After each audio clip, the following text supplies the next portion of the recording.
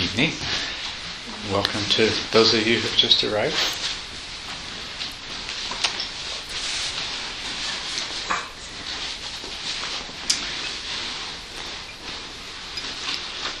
So, what do we have on our collective mind tonight? So if I could just ask if anybody would allow me to spend a night in your home tonight. I need a place to stay, and I have a mattress pad and a pillow and a sleeping bag in my car, so I don't need a bed if you don't have a bed. Is there anybody who would let me stay in their house?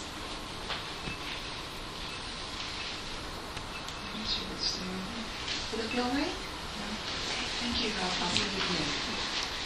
Thanks. Good. Thank you. Okay.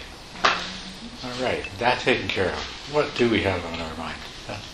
Would you mind, I know you've talked about this a lot, but would you mind talking about some of the methods, again, for correcting agitation and dullness, which I know bring your mind back and bring your mind up, and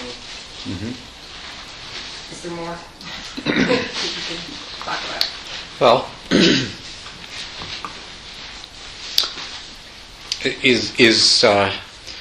which should we start with, agitation or dullness? Do you have a... Dullness. Dullness? Okay. So, the various methods are just ways of basically stimulating your brain. So you're creating, the way I usually describe it is you want to raise the energy level of your mind, because the energy level of your mind tends to fall as you become very focused and withdrawn inward from all of the normal sense stimulation, which keeps us alert, and the constant stream of thoughts and concerns, which also helps to keep us alert. So our mind and our brain normally depend on continuous stimuli. And then when that is removed, then the physiological activation of the cortex diminishes. But then when we think in terms of our mind actually, we experience that subjectively as being de-energized. And then to compound that, is, of course, all of the conditioning, all of our life, coupled with the innate tendency that when we go into a quiet state and we withdraw our attention from the outer world, we usually intend to go to sleep. And so this is what we're having to train the mind to do something different in the face of that. But all of the remedies involve increasing, in one way or another, the stimulation of the brain and the energy of the mind. So the very simplest of all is, and this only works if the dullness is the absolute mildest sort and you're catching it just right at the beginning, is to just generate the intention to have a clearer, more vivid awareness of the meditation object. And but that's a remedy that probably a person asking this question is not going to have too much opportunity to use. Because for that to be successful, you have to be able to recognize dullness when it starts to develop in its very earliest and most subtle stages, and you have to have the degree of introspective awareness and vigilance so that you are alert to noticing it. So most of the remedies involve something stronger than that. But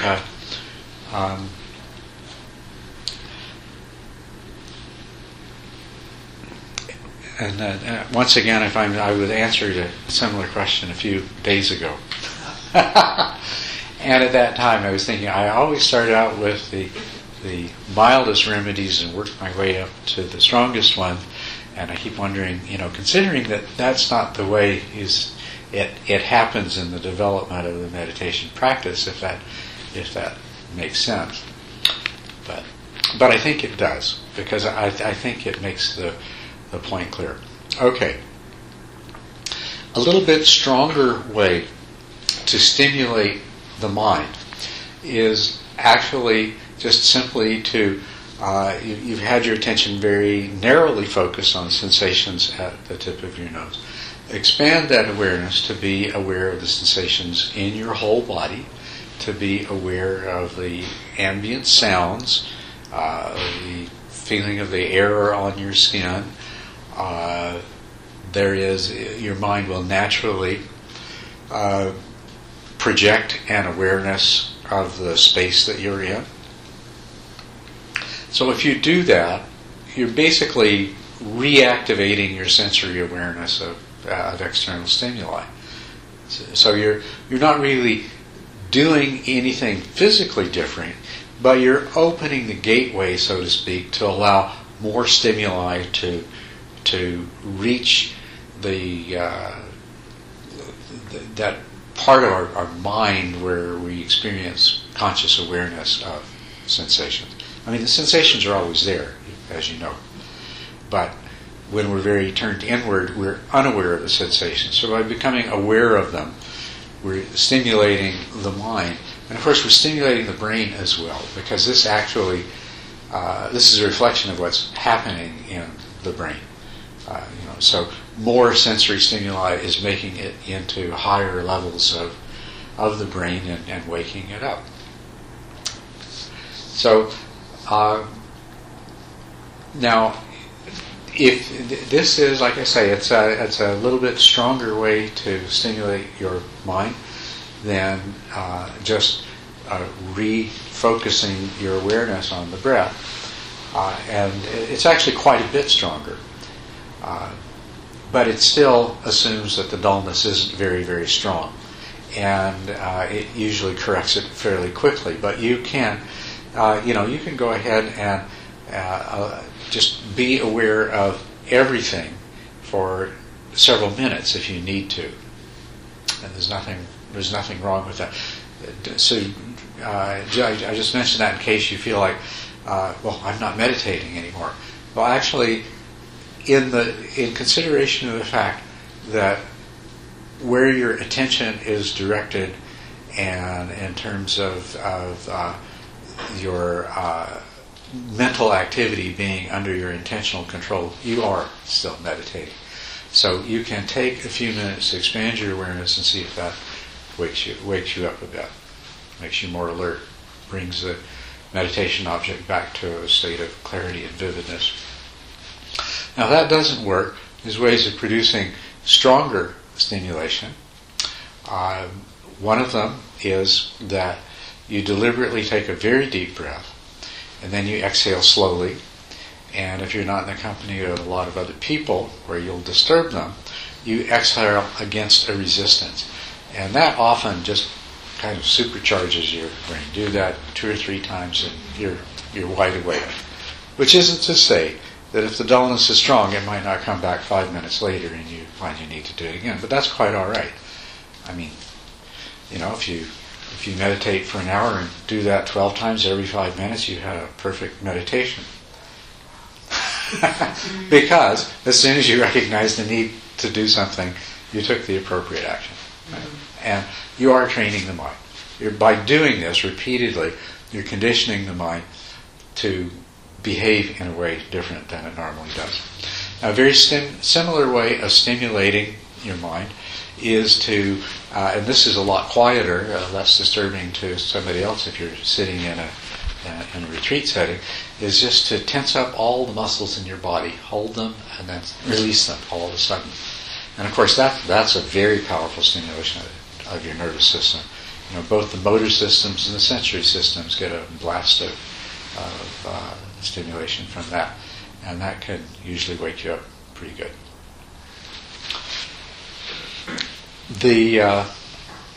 The most drastic way of overcoming dullness is to stand up, but that will work. You can meditate standing up. And of course, if you at some point you feel it's no longer necessary to stand up, sit back down again. But there's and standing is there's 4 classic meditation poses: lying, sitting, standing, and walking. And so that's standing is a legitimate way to meditate. It's a difficult way because it becomes painful. It becomes physically uncomfortable the longer that you stand. But it certainly makes you wide awake. And of course, the step beyond that would be walking, and you can do walking meditation as well. Now, there's some other things that you can do, back to when you're still sitting, that are worth mentioning. You can. There was one that was just went through my mind. Come back.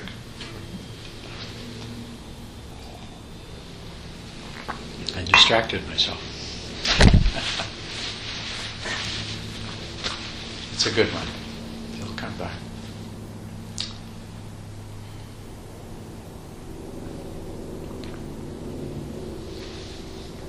Oh, straightening your spine. Straightening your spine. And that, as a matter of fact, no matter what, anytime you experience dullness, check to make sure that your posture is upright. Because to the degree that you allow yourself to become slumped down, that can actually contribute to the dullness coming on. A little bit of excessive relaxation of the postural muscles. You don't want your whole body to be relaxed, but even when you're completely relaxed, there's tone in those postural muscles of the spine. There's no need to let that go. So straightening your spine help to overcome dullness. So you should actually include that as a part of all these other remedies. Even the very subtle dullness, check to make sure that you are not slumping at all. Okay. Now, traditionally, it is also recommended that to make the mind more alert, you can do certain kinds of reflections. You can reflect on how short life is, and what great good fortune you have to be born as a human being and have this opportunity to practice the Dharma, and you don't want to sleep it away. I don't know if any of you have ever practiced those kinds of. Have you? Have you found them to be very effective? Yeah. Depends on my mood. Yeah, the reason I ask is I've never done them, which is one of the reasons I guess that I rarely think to suggest them to people. But they are a traditional recommendation, is that you reflect on certain things that generate a sense of urgency, appreciation for the opportunity, and so on and so forth. So. The only time that death meditation really worked for me was when my mom died, because it was more very immediate, personal. Yeah. Well, there are some death meditations that are very powerful, but but this is just contemplating death as a way to wake yourself up. Which, I mean, it's reasonable that it would work.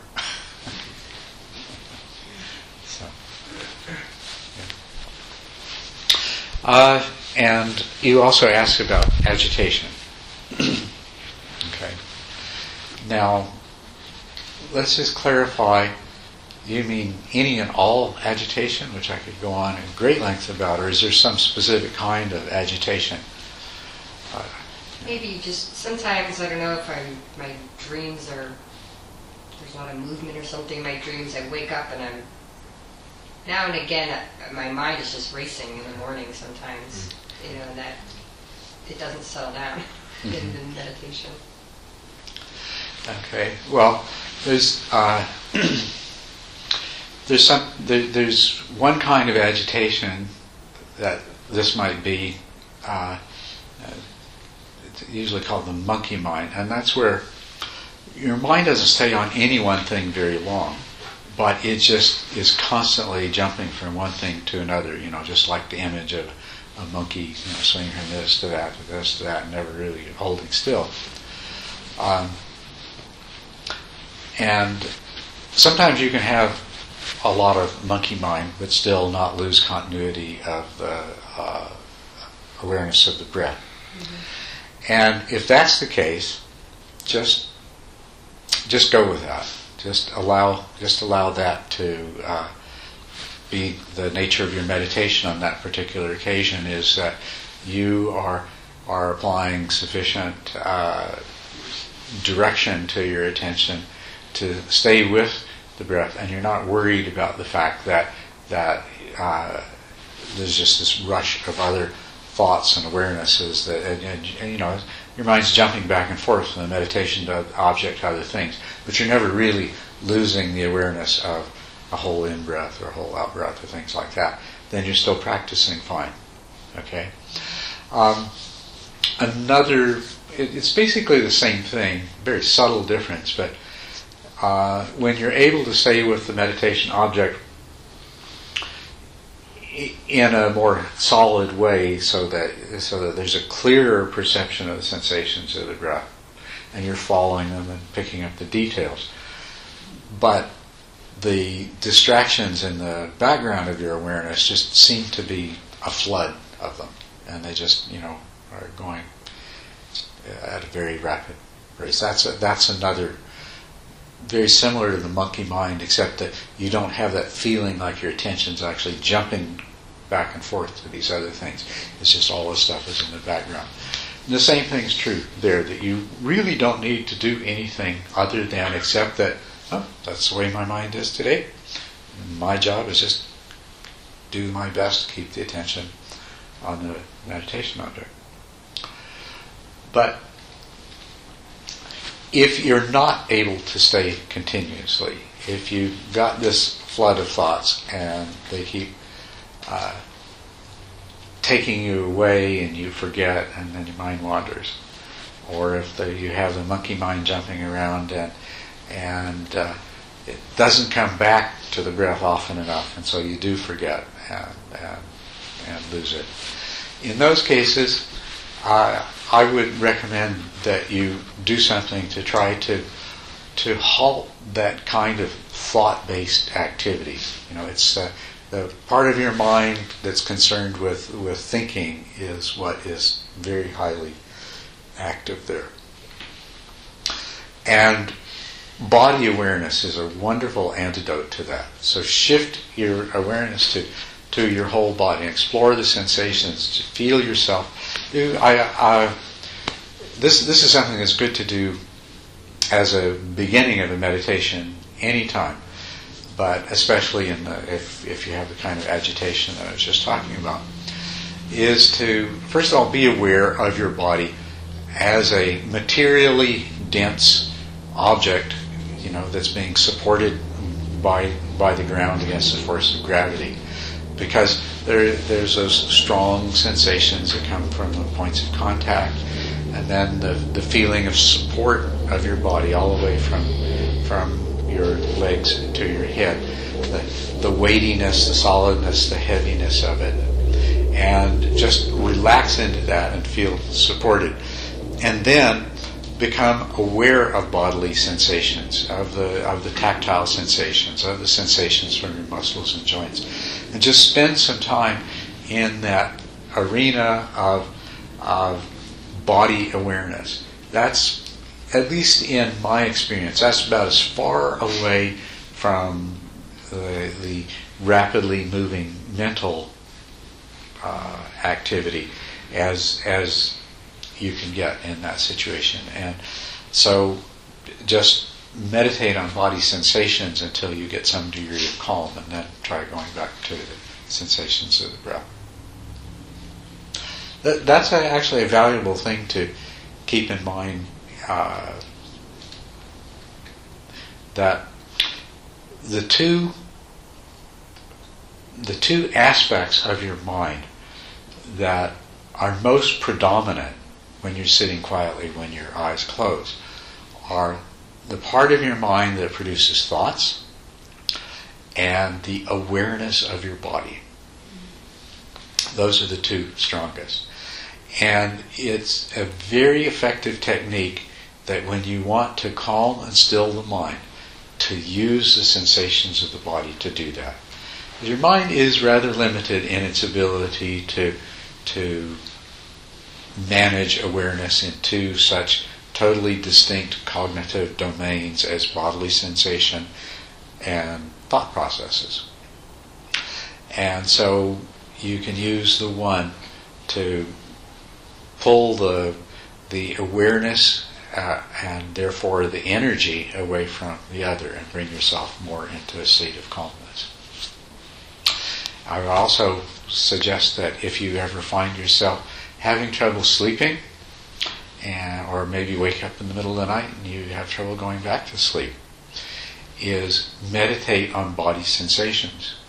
And that will help to calm and quiet your mind. Sometimes you said you wake up in the morning after a dream that's agitated the mind. But sometimes you might have that experience, you wake up at 2 in the morning after a dream, and your mind just won't stop, and then it's 3, and then it's 3:30. So, if you meditate on body sensations, it might allow you to go to sleep. Even if it doesn't, it will calm your mind and probably be far more restful than just continuing to struggle against that constant stream of mental activity. But yeah, use body sensations as an antidote to excessive mental thought type activity. You're welcome. Yeah. I was just thinking, I haven't heard you, I don't know if you've ever mentioned it in person, but one of the things I found really helpful recently, kind of piggybacking on that, is not using verbal commentary during meditation. And I've seen that serve me too. And I don't know what it depends on necessarily. Sometimes it's really helpful to kind of keep a running narrative to stay with the meditation object, but like you pointed out in that chapter, it also, there's so much kind of semantic content that it's really easy to get lost in words when your mind is really amped up. Yeah. I'm thinking maybe it's kind of more useful, I guess, when you're feeling a bit duller to, because they're two kind of opposite spectrums, when you're more in the dullness, to use that commentary to stay with the object, but when you're really amped up and your mind's tending to grasp onto anything and go off on tangents, that maybe that's when it's better to try to work with it non-verbally. But it was something that worked really well for me a couple of days ago. So, and I wasn't, maybe there's more you could add to that too. I think you expressed it fairly well, didn't you? Or yeah, it is. Yeah. Thank you. It's a good. Yeah, up to a certain point in your practice, a lot of the time you're going to have that inner narrative going on. And sometimes you can use it. Sometimes it can, if you can get that inner narrative focused on the practice, on the moment, on your current state of mind, on the clarity with which you're able to observe the meditation object, then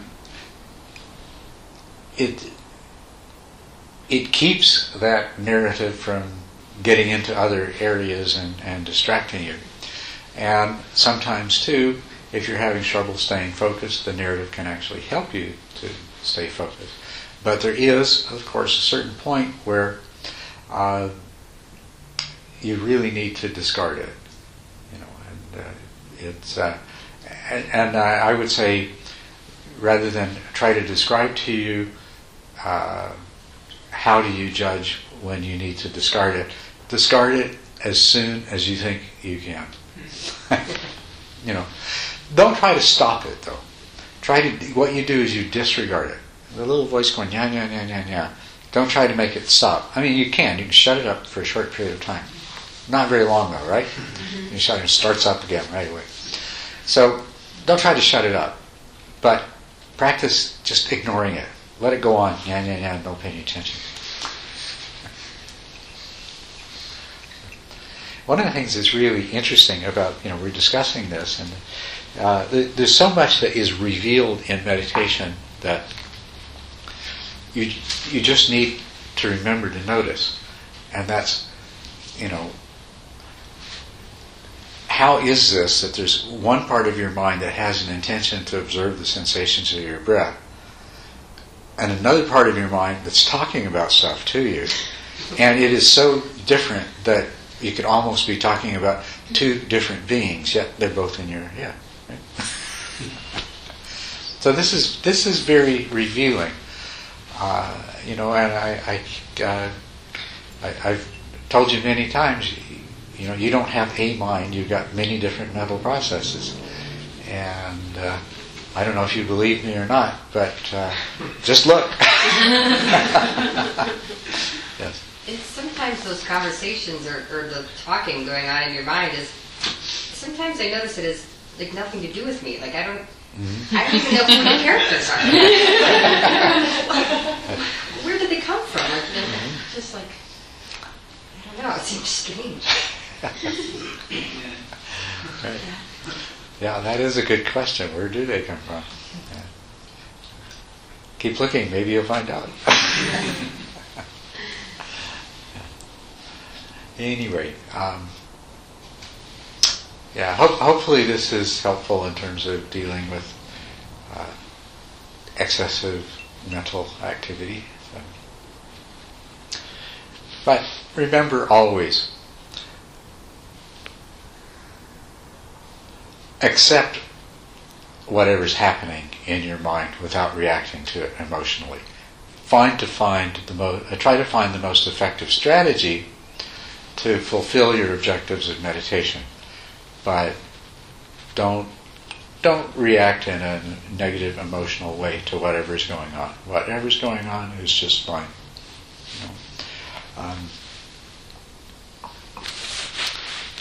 Anytime you are dissatisfied with anything, and you experience dissatisfaction and unhappiness, if you look, you'll discover that you are not accepting what's happening. You're rejecting it, you're resisting it, you're wanting something different. And that is a most profound truth that is revealed every time you discover that and you notice it and become aware of it.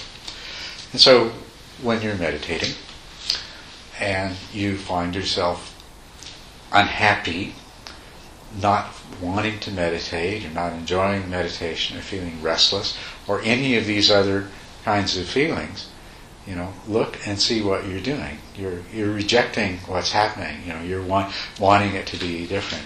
And the other thing that causes dissatisfactoriness and suffering is attachment.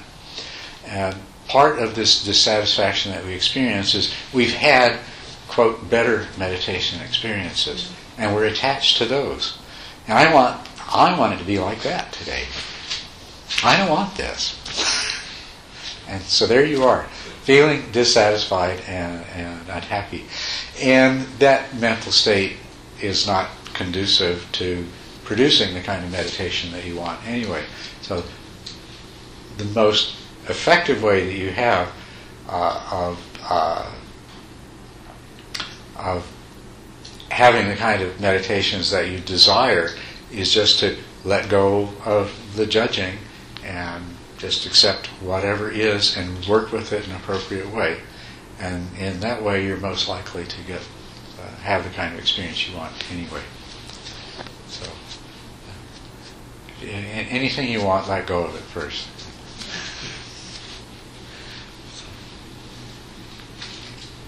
Yes? Will you tell me what you meant by exhaling against resistance? By which? You said exhaling against resistance. Did I hear you? I said, I'm not sure what I said. I didn't say exhaling. Oh, wait a minute. Maybe you're talking about when I was dealing with dullness. As counteracting. Oh, yes. Okay, yes, I'll explain that. Right, okay. Yeah, like take a deep breath, purse your lips. Like that. So, yeah. Sorry. I thought you were talking about a different kind of resistance. Thank you. Yep. That's fine.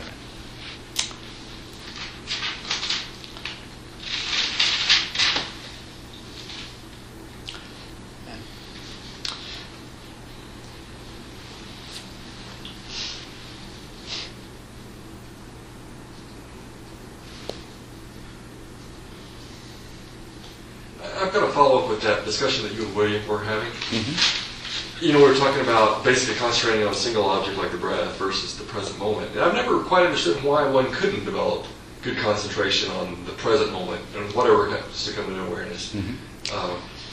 Well, that's really the question that William has raised. I tell you, in my experience, it's a really good place to start.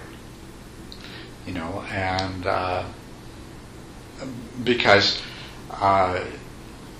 just to recognize how much of the ongoing mental activity that takes us away from our practice has to do with not being in the present, being in the future or the past, or thinking about what's going on in some other place.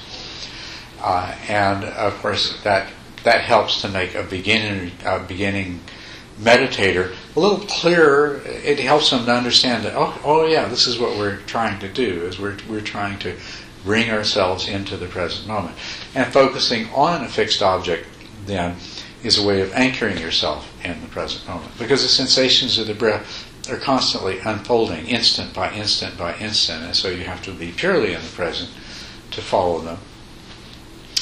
Now, and once somebody has really good concentration, of course, then they don't need to worry about the being caught by thoughts coming up and being carried away by them and having long periods of just daydreaming or thinking or planning or so on and so forth. And so they don't need a fixed object, and they can just be in the present moment and be aware of whatever is happening. Now, the problem that I would see with somebody trying to develop a high level of skill by just practicing being in the present moment, the first is that without some degree of training, something's going to come along and carry you away the same way it does with a fixed object.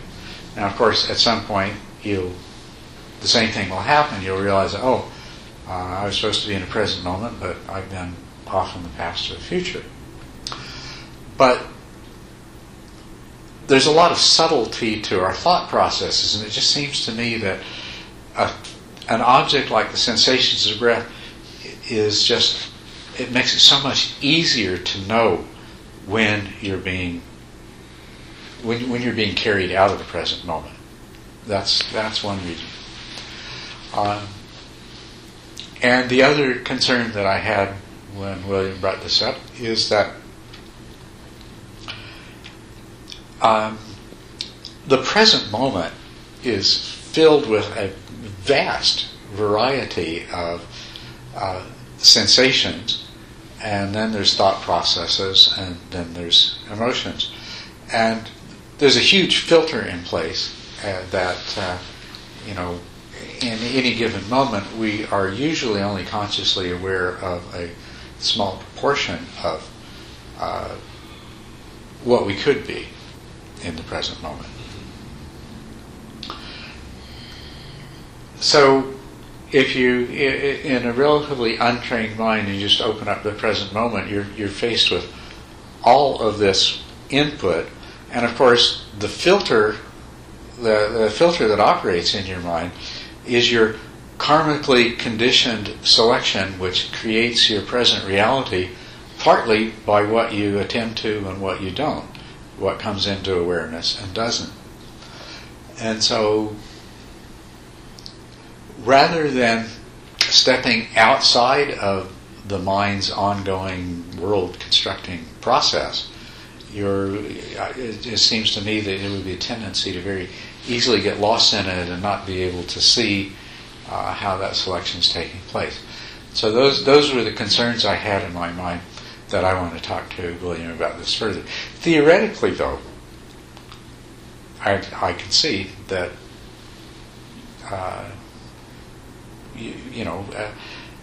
absolutely anything that allows you to exercise intent in terms of how you direct and sustain your attention should ultimately lead to a similar result. And this is really what all of your meditation practice is about. In spite of everything that it may seem otherwise, the only thing that we can actually do in the sense of doing, we feel like we're doing all the time, right? We feel very very involved in everything, but the only thing we really do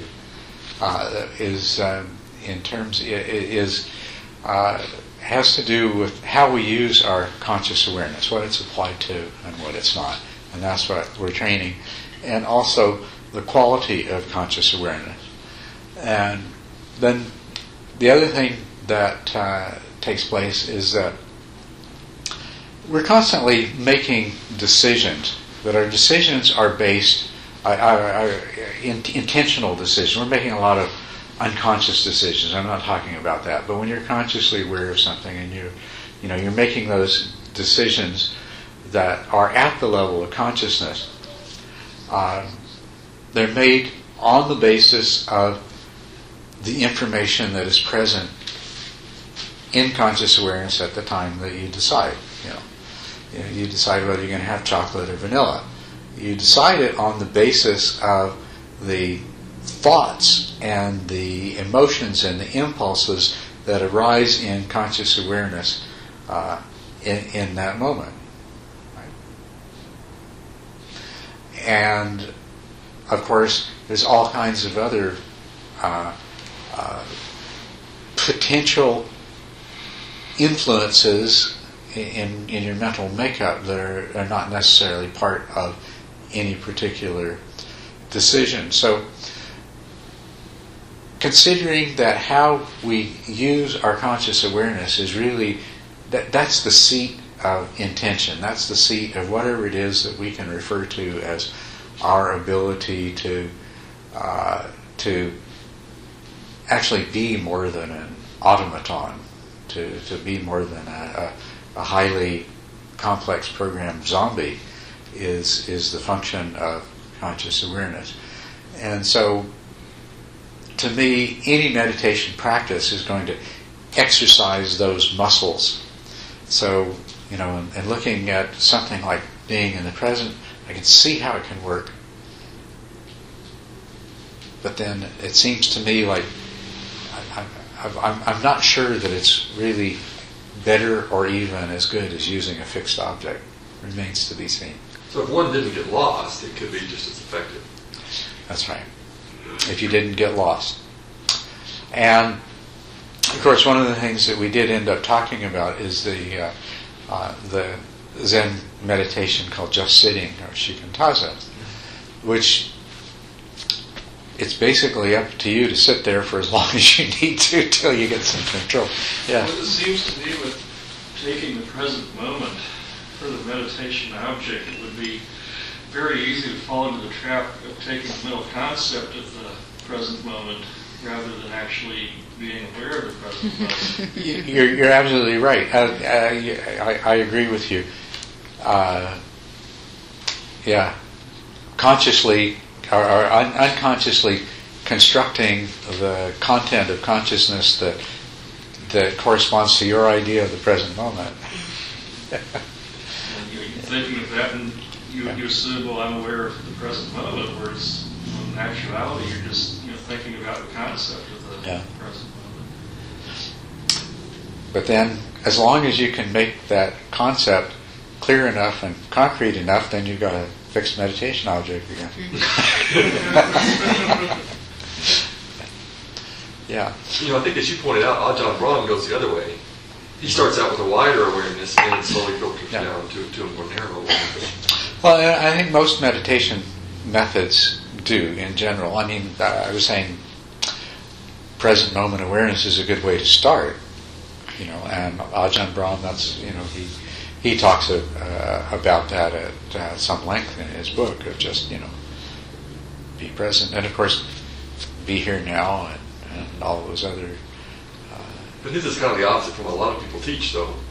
Most teachers teach starting out with a fixed object and then slowly, within the Vipassana anyway, then slowly opening the awareness. But he's going from open awareness down to, Down to the fixed object. Down to a fixed object. So his it seems almost just the opposite. Giving the mind longer to roam. And then he even starts with the breath. He talks about only being aware of part of it. You don't have to be aware of the whole breath, just parts of the breath. Then you focus on the whole entire breath.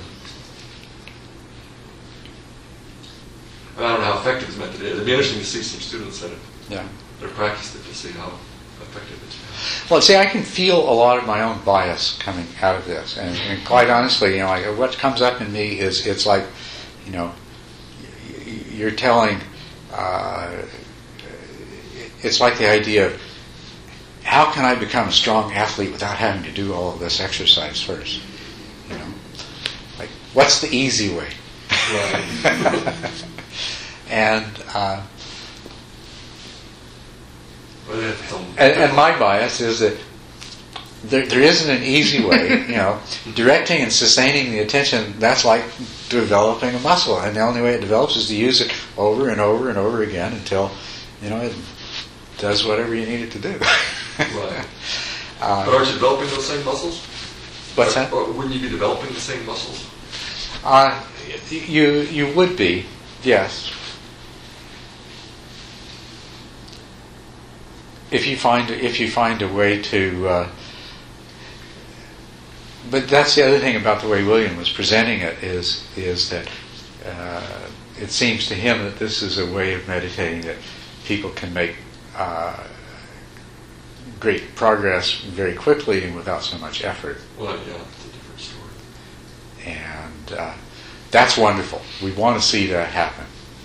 We'd like to see them be able to do that. But on the other hand, we want to see them make genuine progress, not just feel really good about how their meditation is going and not really have the skills that we need. So I'm really looking forward to, for those of you, William. Who on earth is William? William, yes. Dr. William Chu, professor of Buddhist Studies at University of the West in Rosemead, California. Friend and correspondent, and who I will also be spending some time with when I go to California next week for these retreats.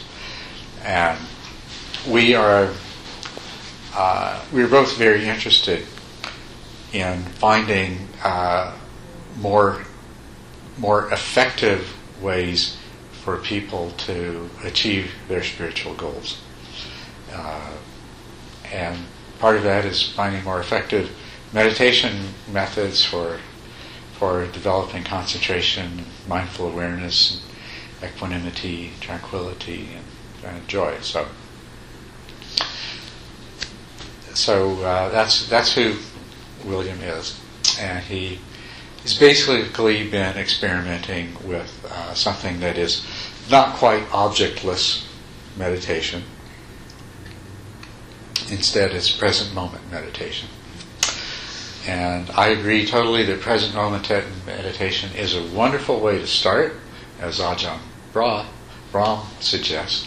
And it's a wonderful thing to get to, which is really what Mahamudra is. Mahamudra and choiceless awareness are objectless meditations, but they assume that you have mastered concentration.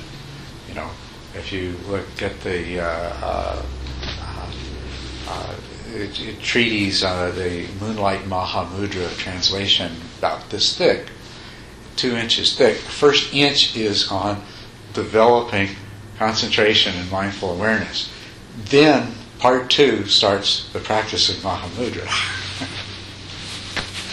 So I agree with Ajahn Brahm. Choiceless or objectless meditation especially in the form of being in the present moment, is very valuable for as a way for people to begin and get grounded in the practice. And I also agree with Mahamudra that it is one of the most powerful insight-generating practices that a person can engage in once they've developed concentration. So what William is interested in is going to be used in between. So that's what the conversation is about. Anyway, back to your questions and your interests. Yeah. I'm kind of curious. That made me wonder. To me, it seems like the goal, at least the way I understand it, as far forward as I understand it, is to get to that place of single-pointed awareness.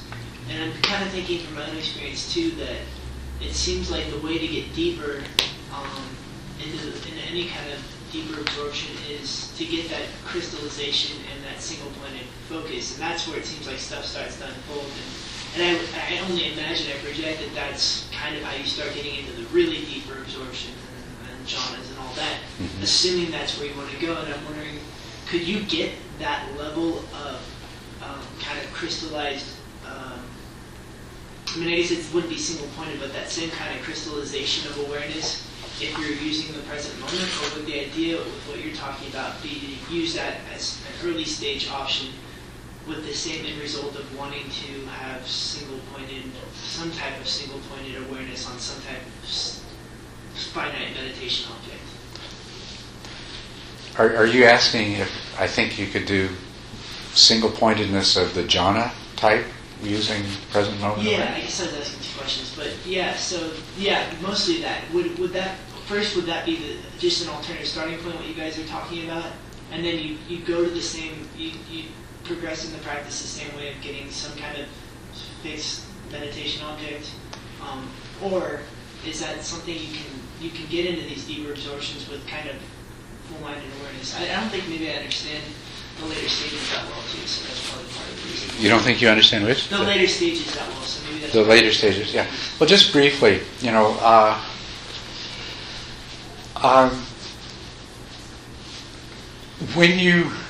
when you reach the 8th stage, well, when you reach the 7th stage, you have single-pointed concentration.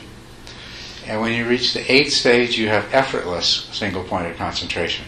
Now you can do pretty much anything you want. And at that point, you can take up objectless practice, like Mahamudra. But you can also continue with single-pointedness and take it to the next further stage.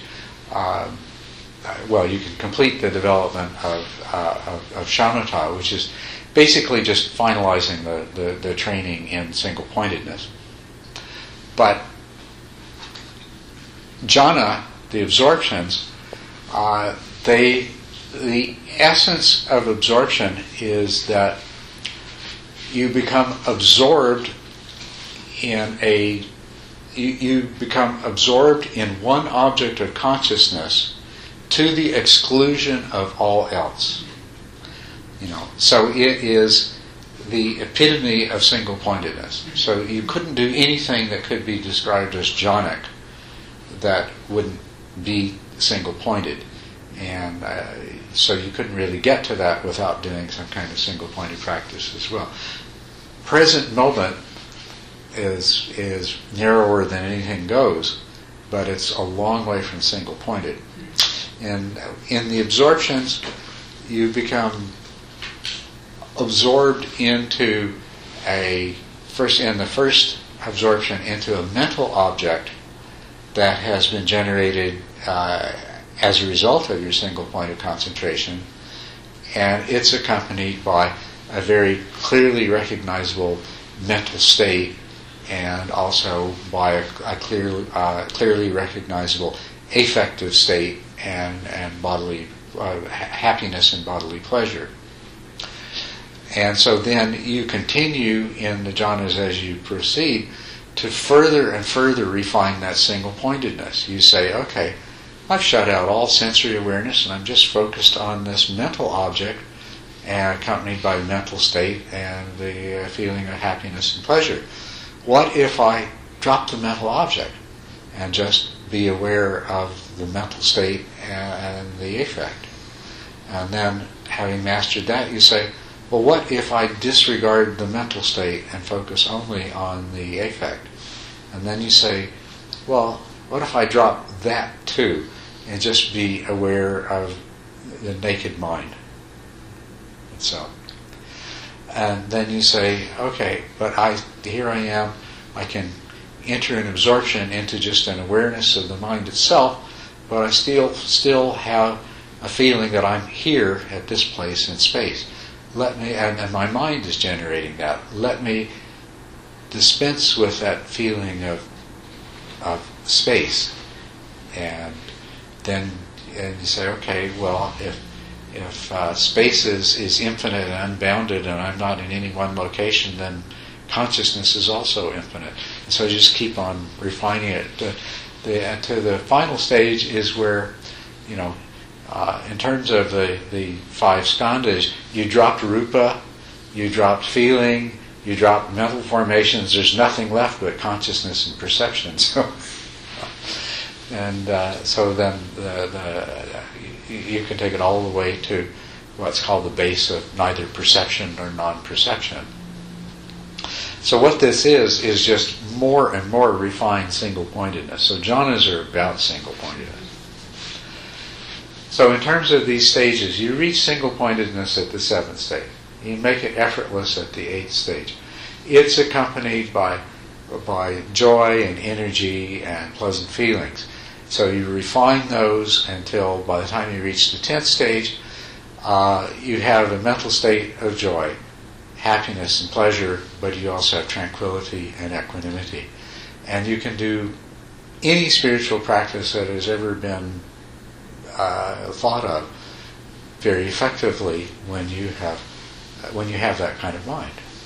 When you have the mind that's trained in concentration and awareness and doesn't stick to anything. Equanimity refers to the reactivity of your mind to whatever you become aware of. In terms of an objectless awareness practice, your mind tends to react to things. I like that, don't like that. Like this better, don't like that as much. This is too neutral, I want something more exciting. That's always there. Equanimity just allows it to come and go. It's just the mind doesn't stick to it at all. And so, even though at the 8th stage you can start practicing a really, really powerful practice like Mahamudra, until you've achieved the 10th stage, you're still wrestling against your mind, still wanting to grab onto the things rather than liberating them the instant they arise, letting go of them the instant that they come up. Getting into technical, advanced meditation discussion. I love it. Are you all up to it? You with me? You're enjoying it? I'm not boring you stiff? Oh, okay. All right. In terms, just on the same thing, to expand a little further, when you have achieved the single-pointedness of the 7th stage or the effortless single-pointedness of the 8th stage, then you can still, instead of just having open awareness, you can still have object-oriented awareness, but without a fixed object. The mind is free to move from one object to another, or to observe things in a sequence. And there's some very valuable sequences that can be observed in this way. Like, for example, as a sensation arises, and then there's a feeling, and then there's the mind's reaction of craving or aversion, and then there's a tendency, and you can watch that unfold. Your mind can go from boom, boom, boom. Because you have this kind of concentration, and because you have this kind of awareness, you can do this. But it's not a fixed object anymore. Your mind it doesn't matter that the object is changing like this, or faster than I can snap my fingers. For the time that your mind is on any one object, it's on it with total focus. And then it goes to the next with total focus and clarity, and the next with total focus and clarity. So this is called, sometimes described as momentary concentration or kanika samadhi. And people misunderstand it. Some people think momentary concentration, that's what I got all the time. I can concentrate for a moment. But the momentariness isn't to do with the quality of the concentration. The momentariness has to do with the object. The object is only present momentarily. When you have this kind of concentration, then you can begin to perceive that all objects arise and pass away. That the sound of a dog barking is the same as the melody of a piece of music. It's made up of parts, and each part arises and passes away, and the next one doesn't come until the first one's gone. But of course, that's not how we experience dogs barking. It's actually not how we experience music unless we listen carefully or unless we play a musical instrument. But it's actually the way all of our sensory experience, including our mental experience, happens, is one piece at a time arising and passing away in rapid succession. So when you develop the kind of concentration that we're talking about in the 7th and 8th stages, then you have the capacity for momentary concentration, and you can do the kind of insight practices which rely on that and allow you to have direct experience of impermanence, including the impermanence of the mental perception of the sensory objects, the sensory stimuli. If you have heard of Vipassana practice in North America, most of the Vipassana practice you talk about in North America is according to a system taught by Mahasi Sayadaw, and it's about developing momentary concentration so that you can observe the arising and passing away of phenomena. As a matter of fact, a very important stage in that practice is called knowledge of arising and passing away.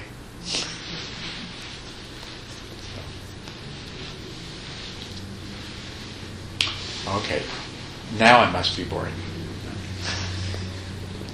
Anyway, it is 8:30. So, do you have any questions, or is there anything that that you would suggest that I could address, since I'm not going to be here for the next 2 weeks, to assist you in keeping up your practice to the best standard that you can?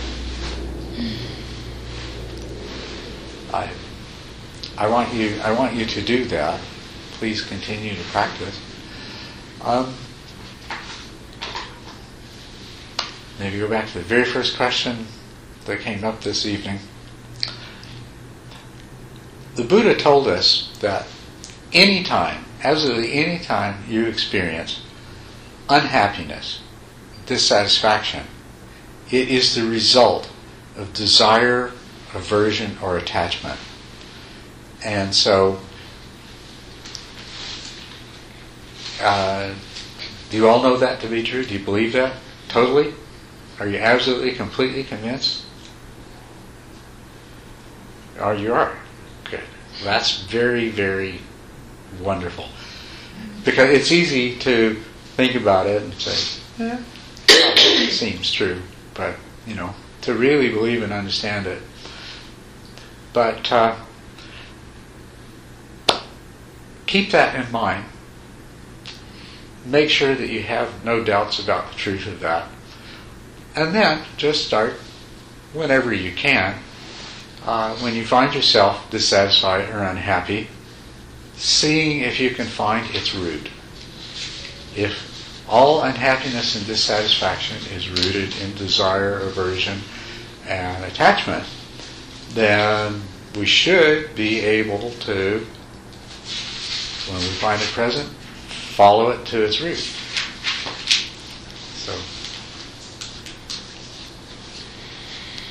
So try doing that.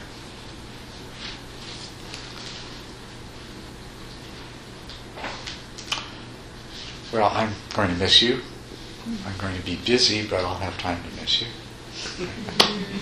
And I look forward to seeing you when I come back and have a good meditation together. And we'll talk about more interesting things. So, be well, practice diligently, and I love you all.